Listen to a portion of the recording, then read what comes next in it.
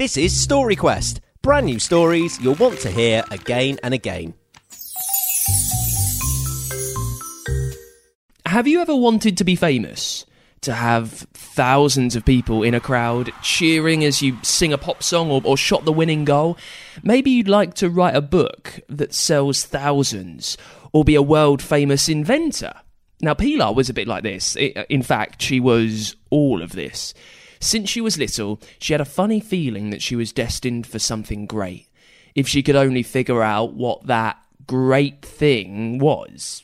"You've got a big head," her brother Sam told her on more than one occasion. "It doesn't hurt to have a dream, does it?" said a voice from the next room. This was from Nana, who was in the kitchen, making pudding. "Thank you, Nana," she shouted back, although Pilar did think it would be convenient if she could work out exactly what her so-called dream was about. When she daydreamed, she usually skipped to the endings, where there was applause and bouquets and crowds shouting her name. She tried to write a book once, but ran out of steam after a few pages. It was going to be about some school kids who lived on another planet and got into trouble doing, well, she couldn't really think of anything else.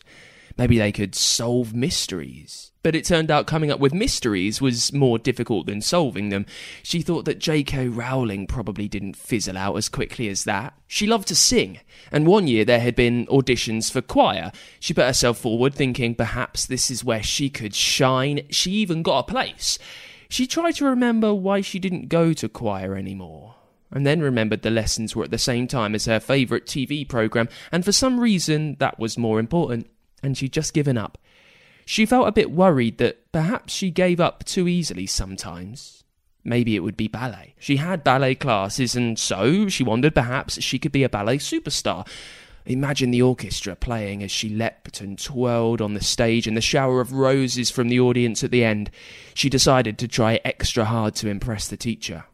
The lessons were held in a room attached to the local library, and so, the following Monday evening, Pilar made sure her uniform leotard was immaculate, and her shoes tied perfectly. She asked Mum to tie her hair in a bun, and not let one single wisp be out of place. Looking at herself in the mirror, she felt a thrill. It didn't last long. "Okay, class, everyone at the bar, please. Come on, Pilar, don't dawdle. And please, can we have a little grace in our deportment? We're not a herd of elephants. Look at Amy. Look how gracefully she moves." She felt her heart sink, and as the lesson went on, whilst she enjoyed herself, she knew she couldn't dance quite as well as Amy. She had to admit, Amy had been dancing a lot longer, since she was tiny, and she even had extra classes in the week.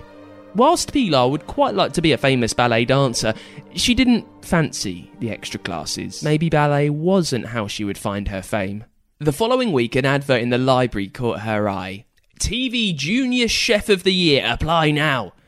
That sounded interesting, and more importantly, like it could be something to make you famous. She read on. "Send in your best recipe with a picture, and if it makes the cut, you'll be invited to try out for this exciting television series where the winner will be given a cooking show of their own." Wow, the chance to not only win a competition, but to be on television too, and get a show all of her own? She had to apply. Mum wasn't keen. "I'm not sure being on television at your age is such a good idea," she said. Dad was more excited, and in the end they agreed she could give it a shot. But what recipe to use? Pilar poured through the family recipe books looking for just the right showstopper. Jellies, stews, fruit pies, casseroles, beautiful cakes and wobbly-looking stacks of goodness knows what for a posh starter. I mean, it looked pretty good, but not as good as Nana's puddings. The one she called her Spanish recipe was the nicest of them all. "Nana," she shouted, "can you show me how to make your lemon pudding? The Spanish lemon pudding. It's the tastiest thing that I can think of." "Well, if you like.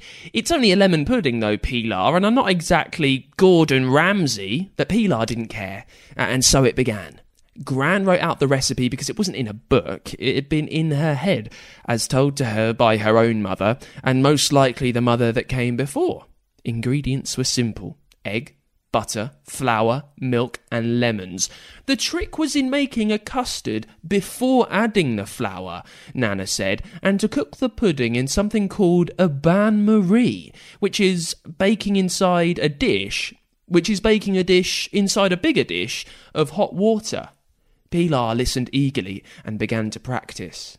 Pudding after pudding began to appear in the kitchen as Pilar honed her skills.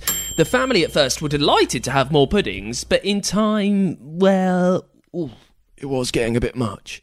"Why don't I take these to the care home up the road?" said Mum one day. "I remember Nana made the very same dish for the Harvest Festival one year, and they loved it." Pilar wasn't really listening, so intent was she on perfecting Nana's sponge. It helped that it was the school holiday, and she found herself leaping out of bed, which wasn't like her at all, the better for her to get to the kitchen and perfect her baking. She also began to make some changes, using lime or orange instead of the lemons, and cake after cake was delivered to the care home, where, if you listened closely, much contented munching could be heard.